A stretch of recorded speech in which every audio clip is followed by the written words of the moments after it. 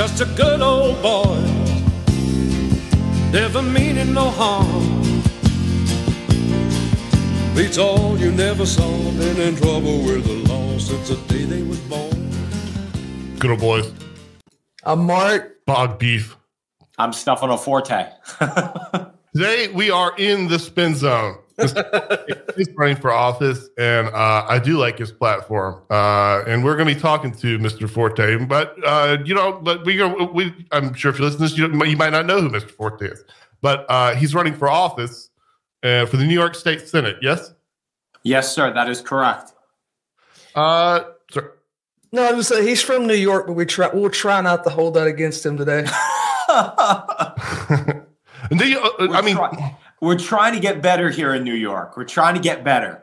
Well, I guess just to dive in. So would you consider yourself something of a populist? Absolutely. That is one of the things that I tell everybody at the end of my speeches. I say I'm unapologetically tough on crime. I'm unapologetically pro-family, and I'm an unapologetic populist. Well, that is my kind of catchphrase at the end of my speeches. Gets the people going, and they love it. Well, I've talked about this to my friends before. That I'm from the South, and I'm from sort of more probably areas that are more considered like the places where you would have Trump rallies. Trump rallies and stuff where like it would be like, oh well, yeah, of course they love the populism there, but however, it's something people don't really talk about so much. So like if I had to think of like if you were going to build like a populism HQ tomorrow, like where would you put it? A very strong like one that like what I would highly consider for multiple reasons would be Long Island. Yes. Island circuit. Long Island is one of them. I would definitely agree. I think where I'm running in Queens, I would also throw that in there. We are in a pocket of old union boys who have their pensions, and some of them worked in the city, some of them worked in other places, but the populism really works over here because they see the disparity between the rich and the poor here. They see how the other side lives, and they've made a little bit of money themselves, and they see it slipping away. And they're like, why can't you just leave me alone? Why can't I have my house? Why can't I raise my kids the way that I want to raise them? But people are, the politicians really are trying to get involved in their life. So they're like, you know what? We don't really like this libertarian Republican Party. We might be former Dems ourselves, some of them are saying to themselves, and they say, you know what? I think that populism, this new populist energy, that's coming through is very, very potent to them. We are right where I'm running is right on the border of Long Island, so yeah. It bleeds over a bit. And in Long Island, in that thing, like is in some imaginary outpost. Like as far as populism stuff is concerned, like it is just operating as a suburb of New York because like yes. all the real like a lot of like real classic working class American culture came out of guys that worked in the city and then went home at Long Island at night, which I've never been in New York, so I don't know what any of this looks like. But that's true. Now you're now in terms of New York, like New York City, there's three different places that are important to New York City in terms of politics. You have New York City, you have Albany, and you have DC. Yes. Which one are you attempting to enter? I'm trying to go into Albany. That is my pocket of power that I'm trying to get to. And I've decided on the New York State Senate because the New York State Senate had been Republican up until 2018. Not many people know that. But the Republicans firmly held the New York State Senate until 2018. Then that big blue wave came in and washed a lot of people out. But we're trying to bring that lever of power back into Republican hands and really back into the people's hands. We're not planning on going up there and just playing the Albany games. We're planning on going up there and bringing a little bit of pocket of power to the people here in Northeast Queens. One of the things that struck me was when I was looking at your at your website, I saw front and center you had Law and Order things. I believe you can correct me if I'm wrong. Yes, that is true. That's the number one issue. I've been talking to a lot of people, normal people, but people also in the know, kind of this, the stuff that people don't really say up front, but a lot of people have told me that like that's really the winning way to go this time around. There's a lot of real complicated issues. This issue doesn't seem that complicated. No, it's cut and dry. This is what people want. People want enough money in their pocket to go over to the grocery store, have the bus get to its stop on time, and for them to be safe to get there. That's what people want. And right now, the buses don't come on time. They don't have enough money in their pocket to get to the supermarket, let alone buy something in the supermarket. And if they do, they're not safe getting there. So we have a law in New York called the Bail Reform. It was the Bail Reform Act of 2018. And essentially what it did was it eliminated cash bail for essentially every nonviolent, quote unquote. The New York State Senate believes that attempting to run somebody over with your car is nonviolent. But nonviolent offenses, you don't have to post any bail. You're let back out on the street. That's why we see some stories of people getting arrested 100 times in one day because they keep committing, quote unquote, nonviolent crimes. That's really what's fueling the crime wave here in New York, also with the defund the police movement. And you can say what you will about, if the NYPD has a bloated budget or not. But it seems like when we were fully funding them, people weren't getting shot up in the middle of Times Square, and now they are. So here in New York, that's a winning issue, especially in Queens. I say this all the time. If Queens had a capable Republican Party, Queens could be North Staten Island. I really believe that. And for everyone who doesn't know, Staten Island is the most Republican borough here in Queens. Here in New York, Queens could be like that, and it could change the way New York votes forever if we just got our ducks in a row here in Queens, and that's what we're attempting to do. It starts with Northern Queens, the old Union boys, the old working class Italians, the newly minted Hispanic working class voters, right? The Asian community that wants to be safe and wants their children to be educated. We have a real opportunity here, and everyone's number one issue is safety, safety, and safety. We got to repeal the bail reform, give our police back the money that they're owed, and put criminals back in jail. The police abolition movement in New York City is especially strange because, for one thing, you can look at San Francisco, places like San Francisco, and you can see where that heads. But also, in New York, obviously I wasn't around them, but in like the 70s, it was kind of like, I guess, movies like Taxi Driver and stuff like that kind of celebrated this like disgusting, violent, dangerous, Bernie Goetz New York that essentially you guys did away with in the 90s. And I can't imagine, like, why do you have any speculation on why your political opponents want to kind of go back to that? Yeah, absolutely. Why do they want to go back to there? Because they like to pander to a fringe group that wants to defund and abolish the police. So this is what I would say. People that live here in New York, like actually, because a lot of people don't realize this. New York is not just a place where you go and make money and you get a job. Like there's actual people that live here. I can't believe it myself, but people actually do live here. And they don't want to defund the police. The old Italian working class does not want to defund the police. The Hispanics that live here do not want to defund the police. The African-American community does not want to defund the police. This is a group of yuppies and out-of-staters who want to come into New York and change the culture of it. And that's what they do, right? They come over here and they essentially change the culture. Our politicians at this point are so, what's the word that I can use? Want to pander to us so much that they're willing to listen to this fringe minority. And that's exactly what it is, a group of out-of-state yuppies who are telling our politicians how to run our state.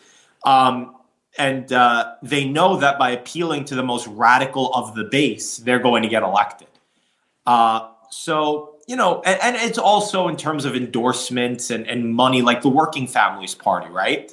They're very powerful here in New York. And I know that some states have different systems. I don't know where you boys are from, but over here, we have multiple party lines. So I can run on the Republican Party, the Conservative Party. Hell, I can even run on the Democrat Party. All three parties I can run on them. My name will show up 3 times on the ballot. And what happens here in New York is many Democrats want to get the Working Families line because it's almost showing like, not only am I a Democrat, I'm a progressive Democrat. Yeah. So what they do is, and what the Working Families Party is doing now is they won't give you the line unless you want to defund the police. That's a prerequisite of being on the Working Families line. So why is it like this? Because a group of radicals have now been able, a group of out-of-state radicals have been able to dictate the narrative here in New York. Yeah. If you get into a lot of their, because you hear like, okay, well, what do you do? If, you ask these people like, what happens? But once you find, like, because I think a lot of people are just, I guess, just naive or something. But once you talk to people because there is like real sharks and snakes that are part of this. I mean, they've held defund the police symposiums at like Harvard and Yale and stuff. Yes, they have. And when you see like the real big shots behind this stuff, a lot of it. One of the things they do is they say, well, they do this long explanation where there's another thing. It's just like the police, but everyone has a graduate degree, which is which is very funny. I mean, New York can be a tough town. New York is so important in these kind so as an outsider, so someone's never been there. Like when these sorts of things happen in California, where you just have like all these people like living in the like it's like the weird the tent cities and stuff like that. Yes. In the back of my mind, I always thought something like I never would have said it or something. I've always thought, well, that could never happen in New York. Because, it's like to some level, New York it has been big and has like needs to function for some amount of people. But I wonder if so much of that is not that like it's any of this sort of historical stuff, but the fact that New York has to deal with Albany as a check on power at different times. New York City does. Do you think there's some of that? Yeah, well, absolutely. The New York Albany has been I'm assuming you guys have watched Star Wars, right? Yes, sir. Yeah. When Obi-Wan goes in the it's not the car, but whatever. It's him and Luke Skywalker and C-3PO and R2-D2, and he says, never has there been a bigger hive of scum and villainy. That's what Albany really is. It is disgusting. The games that are played up there are I mean, it puts corruption to shame what goes on up there. I think honestly, Albany might be an even bigger corrupted place than Washington D.C. Like seriously, I mean that. And it doesn't work for the people either. Like there's no one up. Well, there are some people up there, but there's the big power players and the shot callers up in Albany could care less about the people, right? It isn't like Huey Long where it's like, oh, we're corrupt, but we're giving to the people. Like we're corrupt, but no, it's nothing like that. So New York is very strange because places like California, right? They'll never have a Republican governor ever again. Like, sorry, Larry Elder. Like, I wish you would have gotten in. I think you weren't great on some issues, but I wish you would have gotten in. But there's not going to be a Republican governor of California. In New York, we're different. There's things that happen in New York, and New York is a tragedy because what we do is we elect somebody competent, like a Pataki, like a Rudy Giuliani.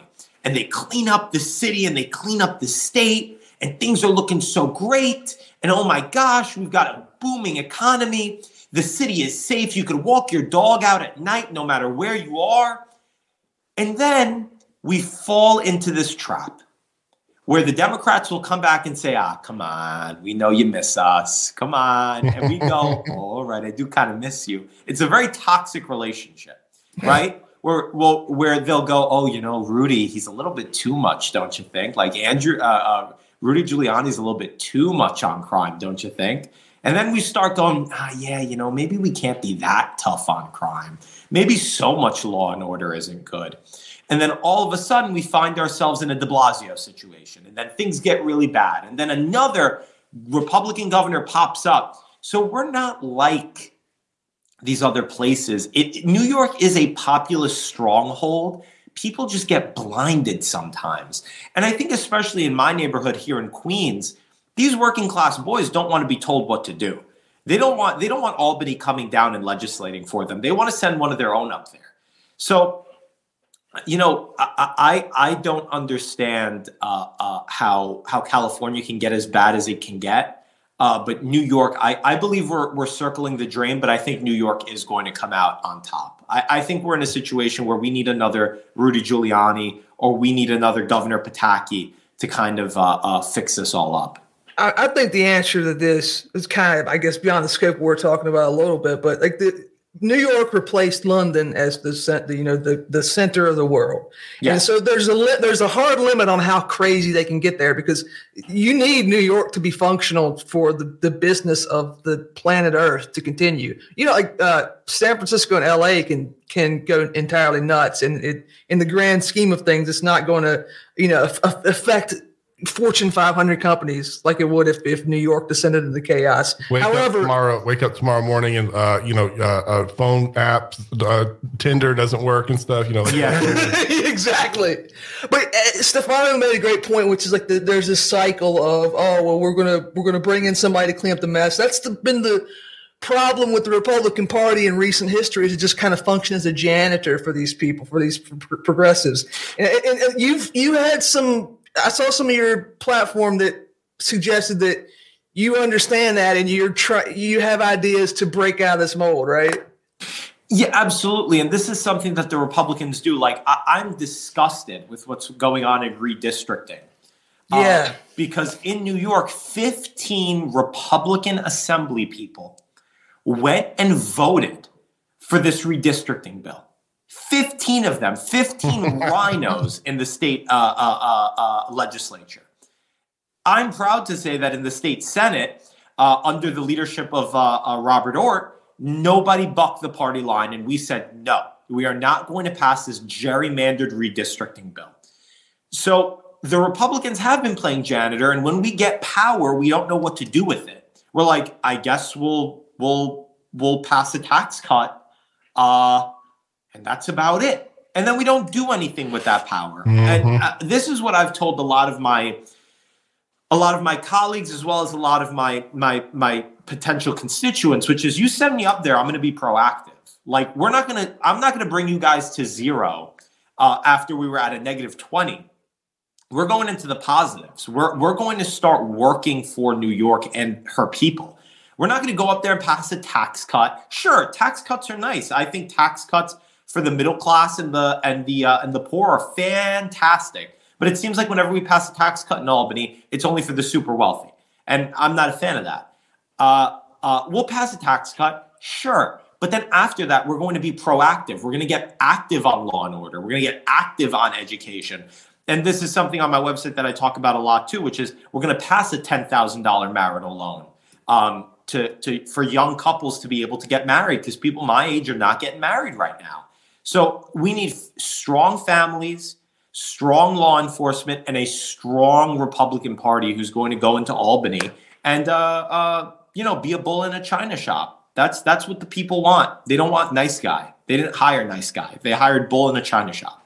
Well, look at the Republican the Republican candidate for mayor in the past election. He was a literal vigilante. Because it's obvious what the people are actually looking for, and I'm proud to be endorsed by that vigilante. I was actually with him today. He's great. I really like his Curtis approach. Sliwa understands the issues better than 99% of the Republican establishment here in New York. He is on the ground. He is talking with voters. I'm proud to be endorsed by him, and I'm proud that in some capacity, when we're out there, I'm able to keep up with him because he's nonstop energy. He is nonstop energy. And he is what inspired me to get into this race, because just to tell you guys a little bit of my winnability for my district, because I know many people are probably listening to this and thinking, a Republican in New York, please, he doesn't got a shot in the world. I'm proud to say that in my district, Curtis Lewa won it in a practical landslide. So there is a way for Republicans to win here in New York, and it is that populist route. Yeah. It is being a street fighter. Curtis goes out there and he's a street fighter, and I want to emulate that. Yeah, John Gotti tried to kill him, right? He was shot by John Gotti Jr. Yes, Gotti Jr. sent hitmen. Curtis Lewa is a man of the people in every sense of the word. He takes a taxi to work he used to take a taxi to work every day. And this is the story as it was relayed to me. He got in a car, and he got in the back seat, and one of John Gotti's goons was in the front, turned around, and shot Curtis in the stomach. And instead of dying like any regular person would, Curtis Lewa decided to jump out of the front window of the car because it was open. He got shot one more time in the stomach on the way out of the car, landed and rolled. Thank God there were a couple of people that saw what happened and took him to the hospital. Any other man would have died right there. But Curtis Lewa has a bigger mission, and Curtis Lewa is as me and my friends affectionately call him, Subway Batman. So he survived, and he is still out there kicking, and I'm glad for it. I'm glad I have his endorsement. He is a political hero of mine. I'm proud to say that I'm a Curtis Lewa Republican. That's awesome. So that's awesome. I'm glad you said that, because that my question about Albany, or what I was trying to get at, was this thing that you mentioned it. So there's this thing that you see on social media where there's the candidates who are like, I'm running it. I'm running as a MAGA Republican in Berkeley, California. We're going to take back Berkeley. And you're just thinking like, and especially you see that with people like, we're going to primary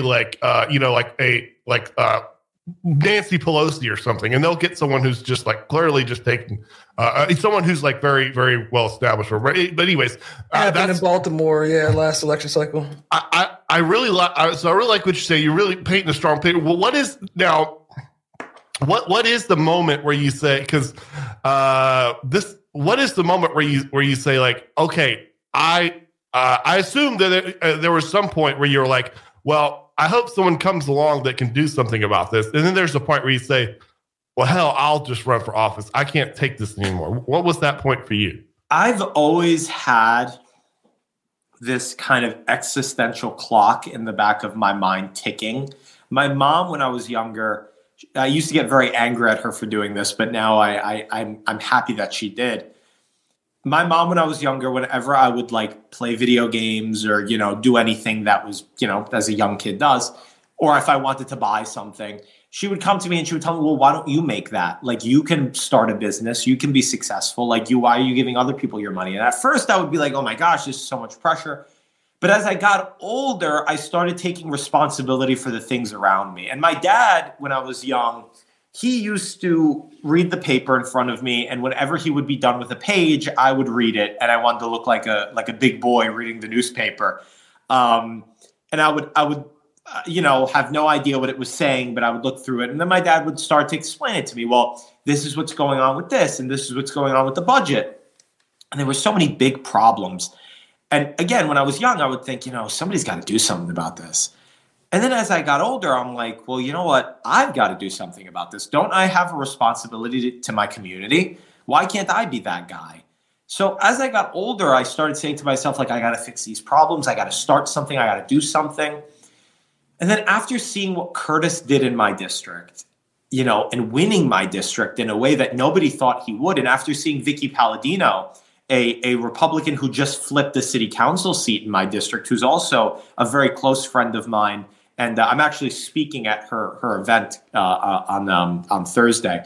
But After seeing this, I said to myself, you know what? No, I'm going to do this. I'm going to run for Senate, and I'm going to follow in the footsteps of the people that I respect, and I'm going to make that difference. And to everybody listening to this, don't assume people are coming to save you. Because guess what? No one is coming to save you. No one cares about you, right? Nobody cares about me. Nobody cares about anybody here other than a very small select group of people. And they need your help. And you don't have to do a lot. If it's donating to a campaign, go ahead and donate. If it's door knocking for a campaign, go ahead and door knock. If it's getting down on your knees and praying to whatever God you pray to, right? Do that. Do something, anything, because your community is your responsibility. That's it. No one's coming. It's all us. It's all you. You're singing my song with this responsibility word, which leads me into one of your platforms here, which is something we talk about a lot, which is we have this crude word we use this the word the Soviets used, kulak, for the small businessman. Yes. And once again, this is funny because we're sort of Southern people. We're Southern in all ways, and you know the thing you mentioned before about like the South has gotten this thing for years where it's like the big boy conservatives were like always held a grudge because whatever you would call conservative in the South went along with the New Deal. And we're happy to go along with things like giving money to the elderly and stuff. And that was always like, you know, from the David French set, is like, you know, you guys were never true conservatives like us. Well, maybe not. And we match there. Now, and this other thing is also like because in the South, the sort of small businessman is a very like iconic thing, and especially when you think of terms like a rancher or something like that. It's all about responsibility. But the other ideal one is someone running a corner store in New York City, which is it's tough. And can you speak about how you feel about the small business? Yeah, absolutely. The small businessman in New York is the American dream, isn't it? You go to the city, you make your money, you come to the suburbs, you know, you got a white picket fence, a beautiful wife, a new car, a baby on the way. Louis right? Rossman. I'm sorry? Do you know Louis Rossman? No. Okay, sorry, continue. Yes, but you got a baby on the way, you got a cute dog, and we called it the American dream. And now that American dream is gone because of these fat cat elites who are selling out our country. And so I'm going to speak twofold on business owners. Number one, I think that we need to realize that we shut down our small businesses for over 2 years. It was the largest redistribution of wealth. The largest wealth hoarding in the history of our country. It wasn't a free market, right? And I have my gripes with the free market, but let's say it wasn't a free market. Nobody decided this. They closed us down. They just said at gunpoint, you will close down. And places like Amazon, Walmart, these big businesses, they made money hand over fist, right? So for our small businesses, the least we can do to them is tell them that you're not going to have to pay taxes for 2 years. For 2 years, you are totally exempt from any state or city taxes because you are closed. We have to repay you, right? And then maybe down the line, we could talk about how these big businesses might have to give some money back to these small businesses, right? I'm not a rugged free market individual, a rugged free market fundamentalist, right? Our markets are a means to an end. We are a country before anything else. And the moment that this country's markets stop working for the American people, then I will abandon them completely and totally. I will abandon that market, those market principles completely, because we have people to save. We have people, real people with real jobs and real consequences. And secondly, single family zoning. And this is something that I got a lot of flack on Twitter for, because I said I support single family zoning. I don't think we should abolish single family zoning. And they called me a NIMBY, and they called me, and they said this and that I don't want this type of people in my neighborhood, which is just absolutely ridiculous considering my neighborhood is mostly Asian, Hispanic, right? So this is something that they're trying to do in New York. And what they're going to do is this. They're going to abolish single-family zoning. So now the small businessman is going to get stiffed again because his property value is going to plummet. And when and most small businesses, their home is their biggest asset. So their home price is gonna plummet. And what they're going to start doing is blockbusting. They're going to come into my neighborhood, which I consider suburban. I know it's New York City, but if you come to my neighborhood, you wouldn't be able to tell the difference between Long Island and Northeast Queens in a lot of areas. But anyway, you come over here, and what they're going to do is they're going to set up either affordable housing or a homeless shelter. And they've done it twice in our district. They set up this big homeless shelter, right? And now all of the houses on the block, their prices plummet, and they're going to just keep on buying more houses, more affordable housing, more brutal apartment buildings. And this is a conversation I had with somebody who supported abolishing single-family zoning. I'd be A-okay with getting rid of single-family zoning if it meant that they were going to build these beautiful apartment buildings and they were going to keep the personality of the neighborhood, and they were going to talk to the people there. But what they're going to do is this: they're going to build a really large brick rectangle in the middle of a district and change the entire culture of it. So the working man in New York is constantly getting stiffed. Unless you're somebody who has a lot of money, you're going to get forced to shut down. You're going to have to pay these exorbitant taxes. And this is something else in my district, which is property taxes and taxes as a whole. We are one of the highest tax places in the entirety of the country because we've done well enough for ourselves where we're upper middle class, but we haven't done well enough for ourselves where we can hire all the accountants to get us out of paying these taxes. So we're in this weird situation, and it makes a lot of people here very populist, very anti-establishment. And that's why they fled to Curtis Sliwa. That's why they wanted Curtis to win, because he had that anti-establishment zeal. Yeah, they've been trying to get rid of single family housing zones everywhere. They flirted with it here in Virginia, during the honeymoon period when the Democratic Party had control of, everything. But that I don't think that idea is popular with anybody who has to actually live in the places where they want to do it. Like what the real plan there is you're gonna build tenements in places where people used to have neighborhoods. No, there's nobody on earth who likes that except for the people who want, a favela next to high rise buildings, which is like.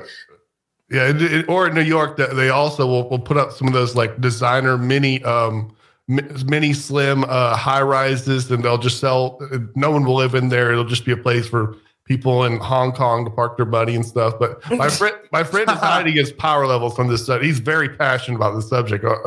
Yes, and which is a good signifier. I mean, there's a lot of people very passionate about the subject. It's just you're kind of like punished if you talk about it. Yeah, no, you're completely and totally punished, especially here in New York. They come over to you and they're like, oh, you don't want this group and you're a racist and this and that. And the moment that people called me a racist, I said, okay, I'm getting the right people angry here. That's how I know I'm right. And I said, like, yeah, you want to call me a NIMBY? Sure, not in my neighborhood. I don't want these in my neighborhood. There are people here that didn't just buy a house. They bought a neighborhood. They bought the local culture. And most of the people that were getting angry about this were people from San Francisco. So I said, I turned to my girlfriend actually, and I said, all these San Francisco elites are getting angry at me. I'm like, I hope they know I don't represent them. I represent Queens. So I really don't care what they have to say. And I do get worked up over this because this is the American dream. Why do they want us living in apartments so bad? Why do they want us not owning anything? Why does the World Economic Forum always come out with this report saying you'll own nothing and you'll be happy? Why do they want this so bad? And not only that, if we do, God forbid, live in a house, then BlackRock has to own it. BlackRock has to be the one that owns our home, and we have to pay rent on our own land. So we need to really talk, and this is something that I haven't put on my website and I haven't talked about often, but I'll talk about it with you guys because I like you guys. I don't know if you guys are aware of ancient Rome and the Gracchi brothers. We're familiar with that. we have like little history lessons on this. I think that New York needs a lex agraria. I think the country needs a lex agraria. I think we need to have a real conversation about how much land corporations can own. I think we need to have a real conversation about how much individuals can own land here in this country, because property values are just going up. They're just going up and up and up. And not only that, BlackRock is coming in and buying up all these homes. We need to really sit down and think about who owns the land in our country, because the people that own the land control politics, and the people that control politics control us. So we need to have a real conversation and maybe go back to the days of the Gracchi brothers. Hopefully me talking about this won't lead me to the same end as they had. I think we need a lex agraria here in New York and throughout the country. Yeah, this is something that I'm from Florida, which also bears us. It's some, I lived in South Florida for a while, and sometimes they call it the sixth borough. You see more, Yankees hats than it has that a bit. Yes. Of course, you can also see that with Trump. He's I believe he's a Queens guy, but he's also a Florida guy. It's just part of the thing. You brought up you're ranting to your girlfriend in this thing. I think New York Times or something. They had an article today, yesterday. This woman, she wrote an article talking about a common thing for the ladies that no one had popped the question yet. I don't know if her boyfriend or whatever, it just hadn't come up. And so this is something a lot of women in New York, it comes up. You actually have a policy that's going to do something about this. Ladies, absolutely. Ladies, if your boyfriend is lying around and he's not asked you your ring size and all this, you've got a policy plan for this, do you not? Yes, I do. I do got a policy for it. And you know what? I'm hoping. Listen, everybody out there that's listening to this, thinking about getting married, wait until November. Let me pass this, and then you'll get something real nice. $10,000 marital loan. People need to get married, and strong families are pivotal. So $10,000. 10,000 schmackaroos, 10,000 shekels, 10,000 rupees, whatever you want to call it, $10,000 to whoever gets married here in the state of New York. If you stay together for 5 years, if you stay in New York for 5 years, the loan is completely forgiven.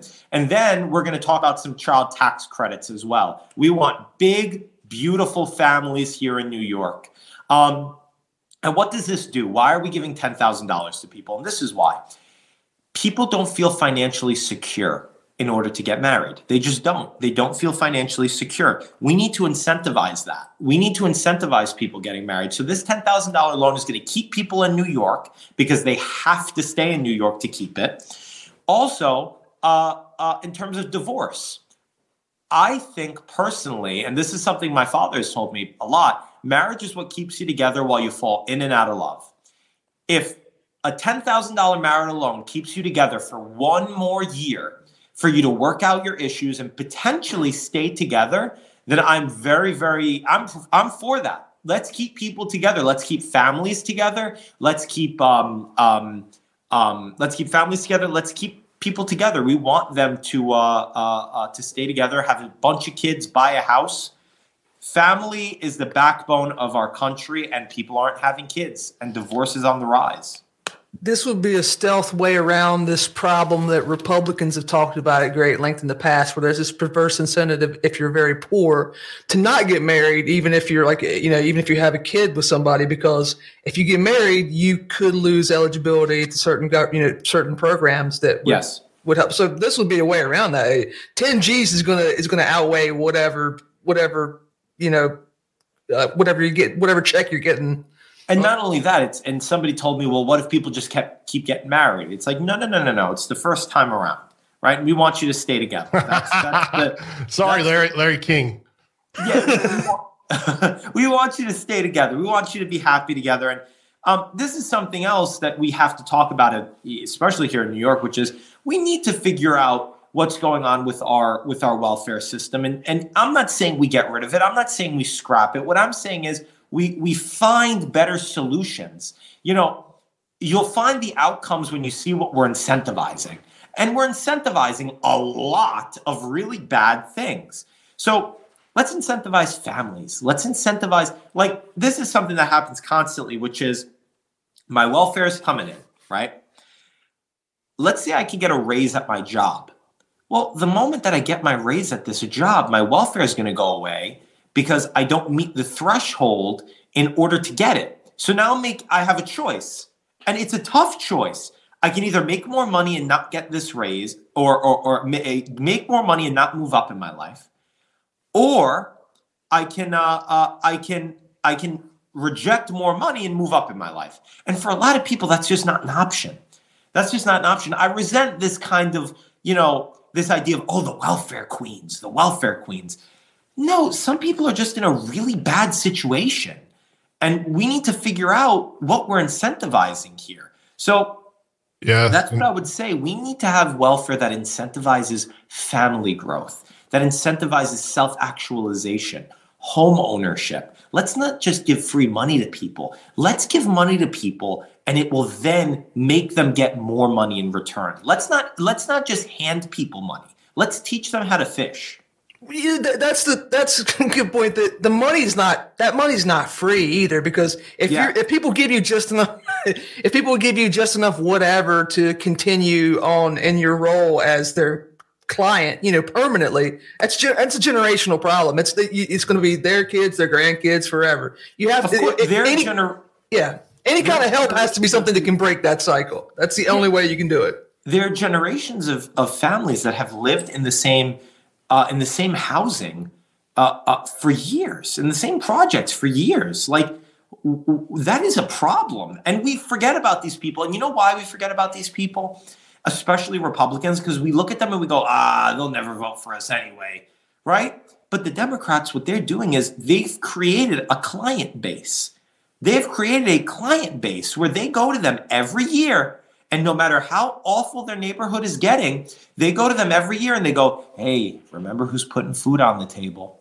Hey, remember who's got a roof over your head? Remember who got your kids their school? Remember that the next time you go and vote. Because these big bad Republicans, they're going to get in, and you're going to lose all that. And that's scary to people. That's very scary to people. So Republicans need to go into these buildings, these project buildings, with the right message. And Curtis Lewa did. Curtis Lewa went into those districts, and he said, I'm going to go into places where they haven't seen a Republican other than Abraham Lincoln on the back of the $5 bill.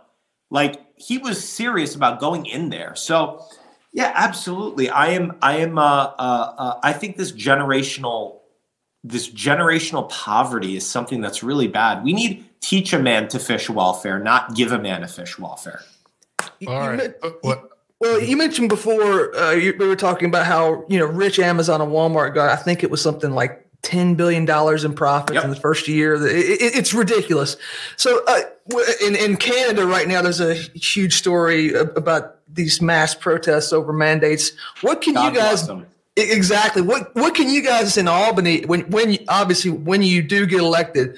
What can you guys do to help out New Yorkers with regards to the mandates that you guys have been saddled with? Yeah, listen, the mandates in New York are just wrong, just plain wrong. And look, this is what I say to a lot of people. You're treated better in the New York legal system if you are an armed robber than you would be if you went into a store and you were unvaccinated. Like, truthfully, if you have a fake vaccine card, the book is thrown at you.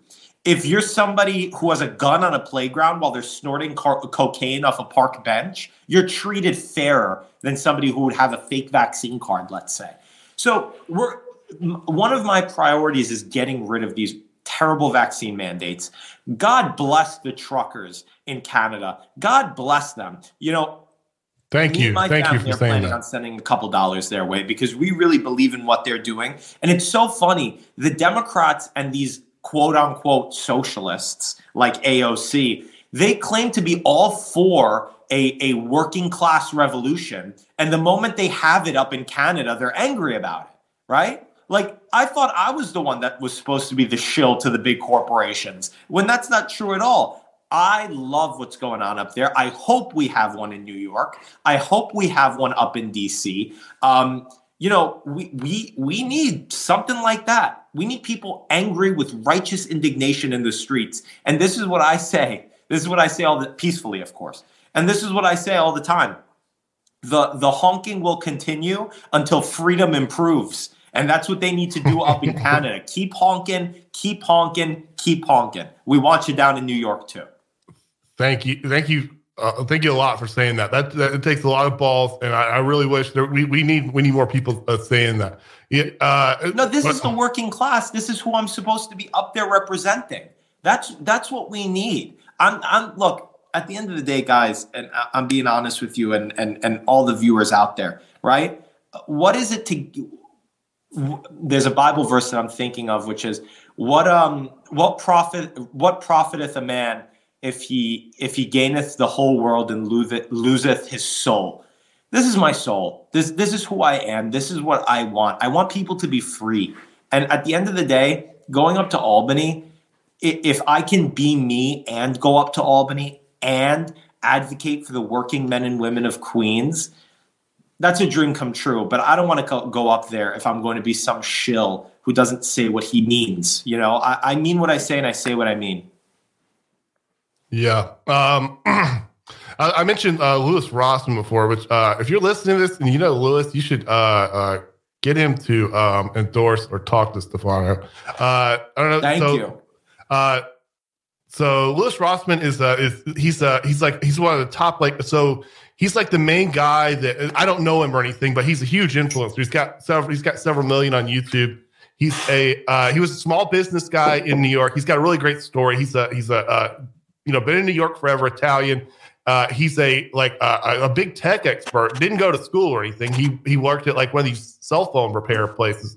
He built a strong small business in New York, and he's been run out of New York basically on COVID restrictions. He's still going to leave a business open there because he has these people there that work for him. That's one of those small business things. Walmart's not going to do that for you. They're not going to leave open an unprofitable Walmart because it doesn't take care of it. And so he's moving his main business to Florida. But man, I think that would be huge. But okay, so all right, so I've moved to New York. I've gotten married. I got my 10 G's.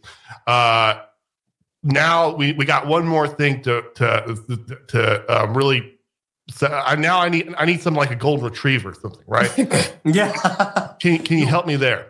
We need you. So listen, animal policy. This is something that I've talked about a lot. I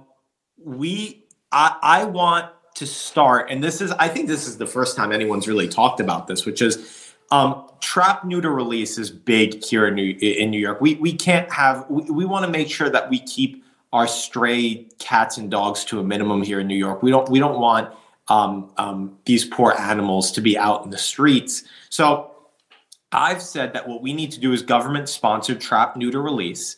And also, if you adopt an animal, I believe I have this on my website. If you adopt an animal, you will get a tax break. You will get a tax credit because a lot of people actually, when you foster an animal, you do get a tax credit. Why not when somebody adopts them? You adopted an animal, right? Get a tax credit. That's the least that we can do. I'm all for people, middle-class people, paying less taxes. That's a good thing. We want them to keep money in their pocket, to be able to go out and to be able to stimulate our economy. And I'm all for the wealthiest among us paying their fair share. That's just what we need. So, tax credits are a good thing. And I think even for animals, when you get your golden retriever, so you're going to move up here with your beautiful wife, you're going to get your car, you're going to get your 10 G's, you're going to get your house, and you're going to get your golden retriever, and you're going to have to, and hopefully we'll get you to pay less taxes as well when you do all those things. That's $125 in my pocket, right? For the golden retriever. I believe so. I believe that's what we have on our website. Yes. Well, here becomes a problem though. After he's got the retriever in the house and the wife, they have some kids, and the kids go to school. what are they going to get taught at school? I saw on your website part of your platform involves school choice, and that can mean a lot of different things. I guess the most radical approach right now is is it Corey DeAngelis is trying to get laws passed that you can take you can take your tax money that would have gone to the public schools and take it somewhere else if the public school's not doing its job. Yeah, well, if this is the problem COVID, here in New York that we face is that the UFT, the United Federation of Teachers, has a stranglehold on policymaking here in New York. And I think in terms of education, we need to be proactive. So in terms of gifted and talented schools here in New York, I want to pass a law that would reinforce the fact that it's merit-based, not lottery-based. You will go to a gifted and talented school if you have the grades to go to a gifted and talented school. The next thing in terms of school choice, here's the problem. There's a senator in the state Senate, somebody who, is as corrupt as they come, Senator John Liu, who essentially wanted to say that that the school choice would be given to the SUNY executives, I believe, the SUNY board, I believe that was what he said, which essentially, and they're in the pocket of the United Federation of Teachers, which has just been disastrous for New York. So essentially what he's doing is handing over new charter schools being built to the UFT.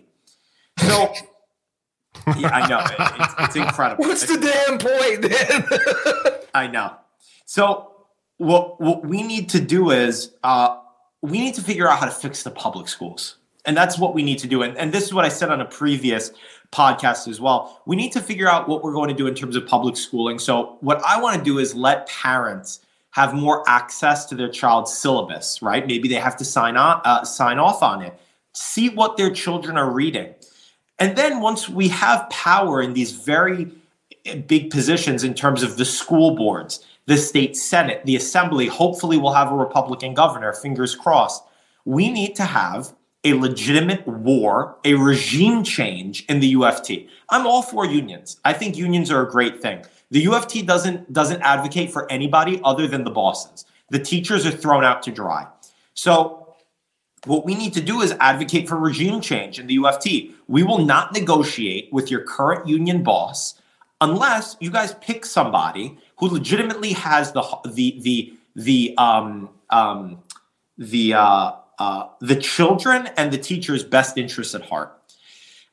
So that's what we need to do. Essentially, we need to get rid of critical race theory from the classrooms, diversity, equity, and inclusion. We have to get rid of that from the classrooms. Another thing that I saw that they're doing is something called trauma-based learning, which is essentially they stop class altogether and they kind of talk about well, how do you feel? And it's a group therapy session. Now, listen, I'm all for school therapists and school psychiatrists and everything, but not if it eats into class time. I want my children to be taught something. You know what I mean? This is the next generation, and they've already had 2 years of school down the drain. So in terms of education, it's a three-headed monster. And when you cut one off, two more heads pop up. The UFT is a big problem. Charter schools, we need more of them, I believe. I think that we should do that. But again, it's tough in New York. It's going to take steps. Right now, what we need to do, my top priority would be fixing the syllabus of public schools, giving parents more of an opportunity to review it, and giving them more power in the classrooms. I don't want the UFT dictating what children should be taught. I want parents to be dictating that. So like transparency, people should know what their kids are being taught, this sort of thing. The most transparency as possible. This is our next generation. Why are they being taught that America is this evil, awful, disgusting place? I had a conversation with my cousin the other day, and this scared me. We were talking, he's interested in kind of what I'm doing. And I looked at him and I said, I said to my little cousin, I said, what is America? If I put a board up, what's America? And he said, well, I wouldn't really know. And I said, well, you should know. You're about 16 years old right now. Like, what's America? And he said, I don't know, McDonald's. And it was like getting shot through the heart. I was like, McDonald's. And I looked at him and I was like, oh my God, what are they teaching you in there? And he showed me his syllabus and he showed me what he was being taught. And I even listened into a couple of his classes. The former president, Donald Trump, gets mentioned more in history class than any other figure. I don't understand it, what this big orange man did to piss off so many people. But they come out and they start talking about this nonsense. And I'm like, this is about ancient Rome. Learn about the Gracchi brothers. Like, what are you learning about Uncle Donnie for? Like, what is going on? So that's what we need, as much transparency as possible in the classrooms. And we need to teach our students what America really is. I think even having a class called What is America, right? What is America? What is our culture? Our culture is not Bass Pro Shop. It's not Wendy's. It's not McDonald's. It's not Jack in the Box. It's not In-N-Out. What it is this idea that you can self-actualize, that you can go out there, you can buy that house. It's this idea that we are born with rights by our Creator, endowed by us by our Creator, nobody else, right? Life, liberty, the pursuit of happiness, to go out there, make something of yourself, be an American. That's gone. That old cowboy way is gone. It's not here anymore. We need to bring that back. I want our kids to be more like cowboys than you know, the woke, indoctrinated next generation that they currently are. Yeah. I don't like that McDonald's answer, but if he had said dirty water hot dog, we might have that. Well, I'm glad you said cowboy, because I got a question relates to one of our friends who lives in New York City. I'm not going to dox him, but he's Greek. I believe you're half Greek, right? I'm Greek, Italian, and Puerto Rican, but I was raised Greek because I like my dad didn't really have much family. So it was just kind of him and his mom and my grandmother. And he's Italian and Puerto Rican. So I had a little bit of Puerto Rican upbringing, but Greek is like, I speak Greek. Like Greek is my culture. Well, our boy has complained over the years a lot to us about New York City's very strict gun laws. And there's a Supreme Court case right now that could potentially strike down it would be really charitable to say that New York City has like a concealed carry license, because it's essentially a license that normal people can't get. I have to carry around, I believe, like $50,000 on me at all times. I believe it's $50,000 on me at all times in order to conceal carry, or prove that my life is in danger often. I believe. I take it from your tone you're not a fan of this law. Would you try to do anything to change that if you got in? Yeah, absolutely. Look, I'm going to be completely honest with you guys. In terms of this in specific, like, yes, this is something that I am a fan of firearms. I do believe in the Second Amendment. I do believe in concealed carry. I'm right with you in terms of everything that you're saying, but this isn't like a main priority for me. You know what I mean? Yeah. I've got like so much else going on. Yes, absolutely. I'm all for it. I believe that you should have concealed carry. I believe that, we have to change the way that New York gun laws are in terms of self-defense laws. Here in New York, I'm forgetting what it's called. It's not called Castle Doctrine. It's something. Duty to retreat? Yes. So somebody can enter my home, and I have to get out of my own house instead of protecting my property. First off, very quickly, they've said in New York that, just because they're entering your home doesn't mean that there's a threat of violence. You've broken my window and you're in my house. This is ridiculous. This is something that I would make a priority in terms of changing. I believe it's Castle Doctrine, where if they enter your home, they have committed a violent crime. You have the right to protect yourself by those standards. It's ridiculous to think that somebody could come into my house and I have to exit my house and let him take everything in my house and I have an alarm in my house. And it's rung a couple of times. I've never been robbed, thank God. But the rule for me is always, if somebody enters my home, they can have anything they want downstairs. But the moment they walk up those steps, like, you now want to cause me and my family physical harm. And that will not be tolerated. So yeah, we got to change that. I believe castle doctrine is what it is. And we would implement castle doctrine where if somebody comes onto your property, right, that is already within itself an intent to harm. Yes. Do you have a position on right to repair? I'm sorry? Do you have a position on right to repair? I'm not familiar. That's fine. This is It's a niche issue, yeah. Well, I mean, this is this thing. You're right. I'm sorry. I didn't mean to be dismissive. Like this is going to become more important over time, especially as like you're. It's a small business thing, but it's like basically we are increasingly reliant on technology in forms of like. So I don't think I could keep my job if I didn't have a cell phone. And right to repair is basically it's a package of things where basically so that small businesses can repair these things rather than like I have to mail it back to Apple and just buy a brand new one. But we can move on. Let me see.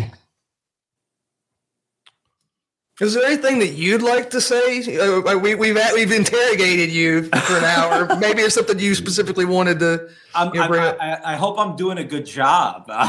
You're killing it, and you're doing very well. And I think you've been very realistic. Like I think you made it clear that like some of these things, like you're probably not going to turn New York City into a constitutional carry thing in your first term. Yeah, no, that's definitely not something funny enough, though, now that you mention it, Whitestone, which is a Republican hotspot and a place that I'm hoping to represent, which is in my district, it has some of the highest concentration of gun owners in the entirety of New York. So this is something that a lot of my constituents, especially Republican ones, will be asking me about. And I'm in favor of getting rid of the draconian laws that we have currently. In terms of detailed analysis, I would need to sit down with an expert and really see what works and what doesn't work. However, all I know is down in Texas, where they've got everybody is running heavy, it seems to be like a much more polite culture. Yeah. Oh, yeah. The most polite place in the world is the gun range, which is it's funny. Once you leave, you're like, well, everybody was really nice to me, and your brain starts connecting. Why that is. And like, look, all this policy stuff. I mean, I at the end of the day, I don't think that it's all that important. I think the other things that you said, because when you walk. New York City, everyone knows. So, like, New York City basically invented dirty politics in America. And, if you walk in there with a folder, it's like, well, I'm going to do this and that. I'm going to do this and that. It's like that's not really what's important. Of course, you're going to have your ideas and things, but what's really important is if you're prepared to fight. And I think what I've heard here in things, because, a lot of these questions, well, I don't know. I don't want to piss off this one or that one. It sounds like you have an accurate sort of assessment because, like, obviously, the teachers union, that's powerful. These things are powerful. This guy in Albany is a power broker. And you're there. You're not going to be leaving New York City tomorrow. You didn't show up there yesterday. And these guys you're coming. Right? Yeah, this is what I put on my post because on Twitter with redistricting, there were rumors swirling about certain things and what was going to go on with the campaign. And I told everybody, I made it very clear. They tried to close the door on us in Albany. They tried to slam the Senate door in this campaign's face. Well, I'm here to say that we are going to kick that door open and we are walking into that state Senate. And it's not about me. The campaign's not about me. And this is what I've said to a lot of people already. This campaign's not about me. It's really not. It stopped being about me a long time ago. This is a movement of fed up people who just want a fair shake, some of them just want to be left the hell alone. Some of them just want to go get a burger in peace. Some of them want to be able to walk into a restaurant without getting harassed outside or shot, right? This is a movement of people who are sick and tired. This is a people's campaign, and we're going to run it as such.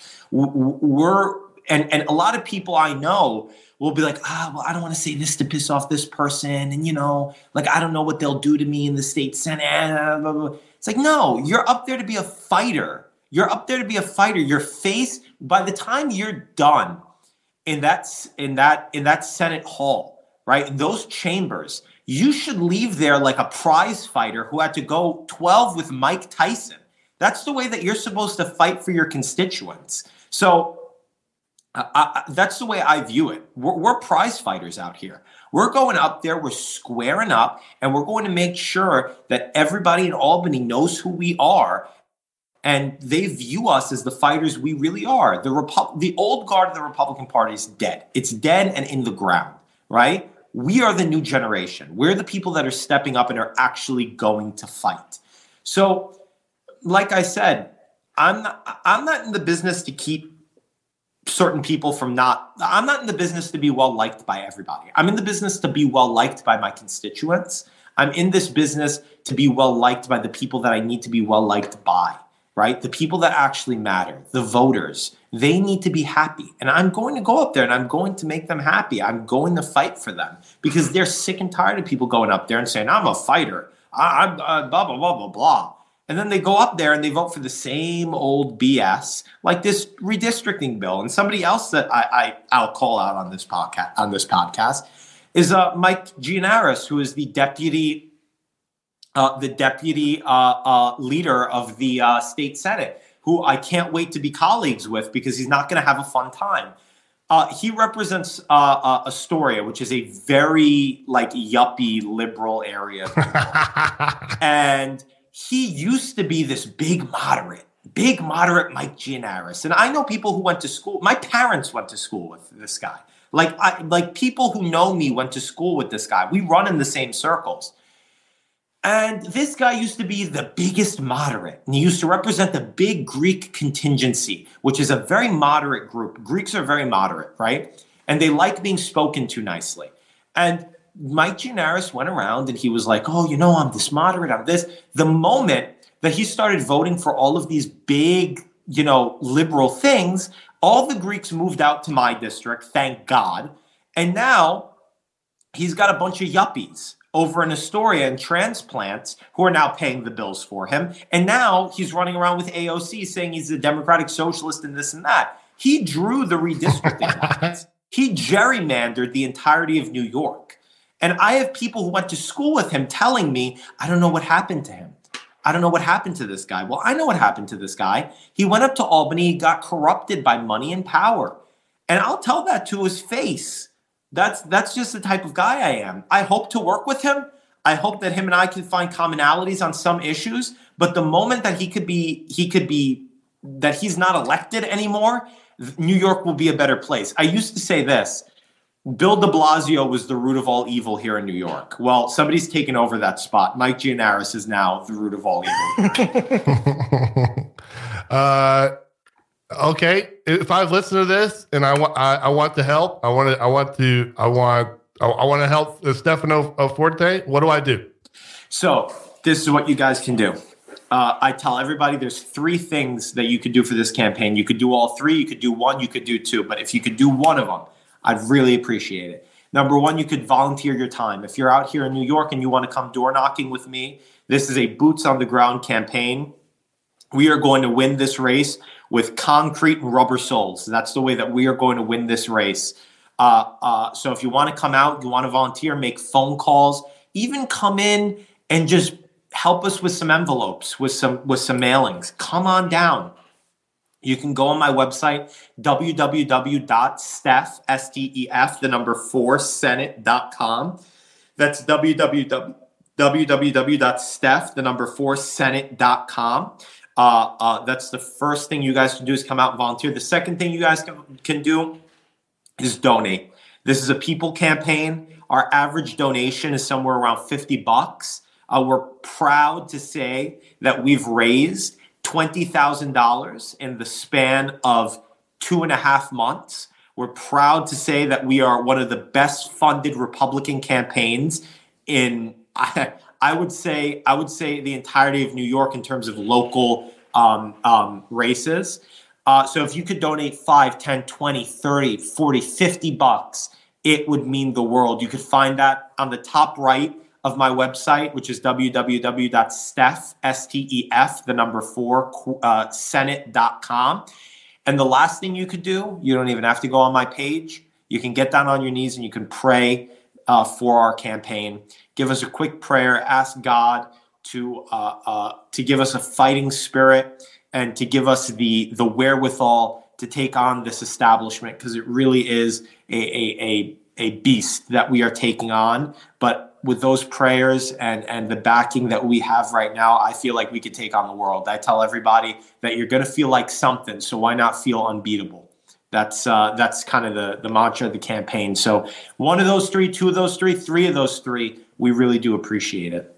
Well, thank you, sir, for joining us. Yeah, thanks for giving us your time. Well, thank you for having me on. I would love to jump on again. Awesome.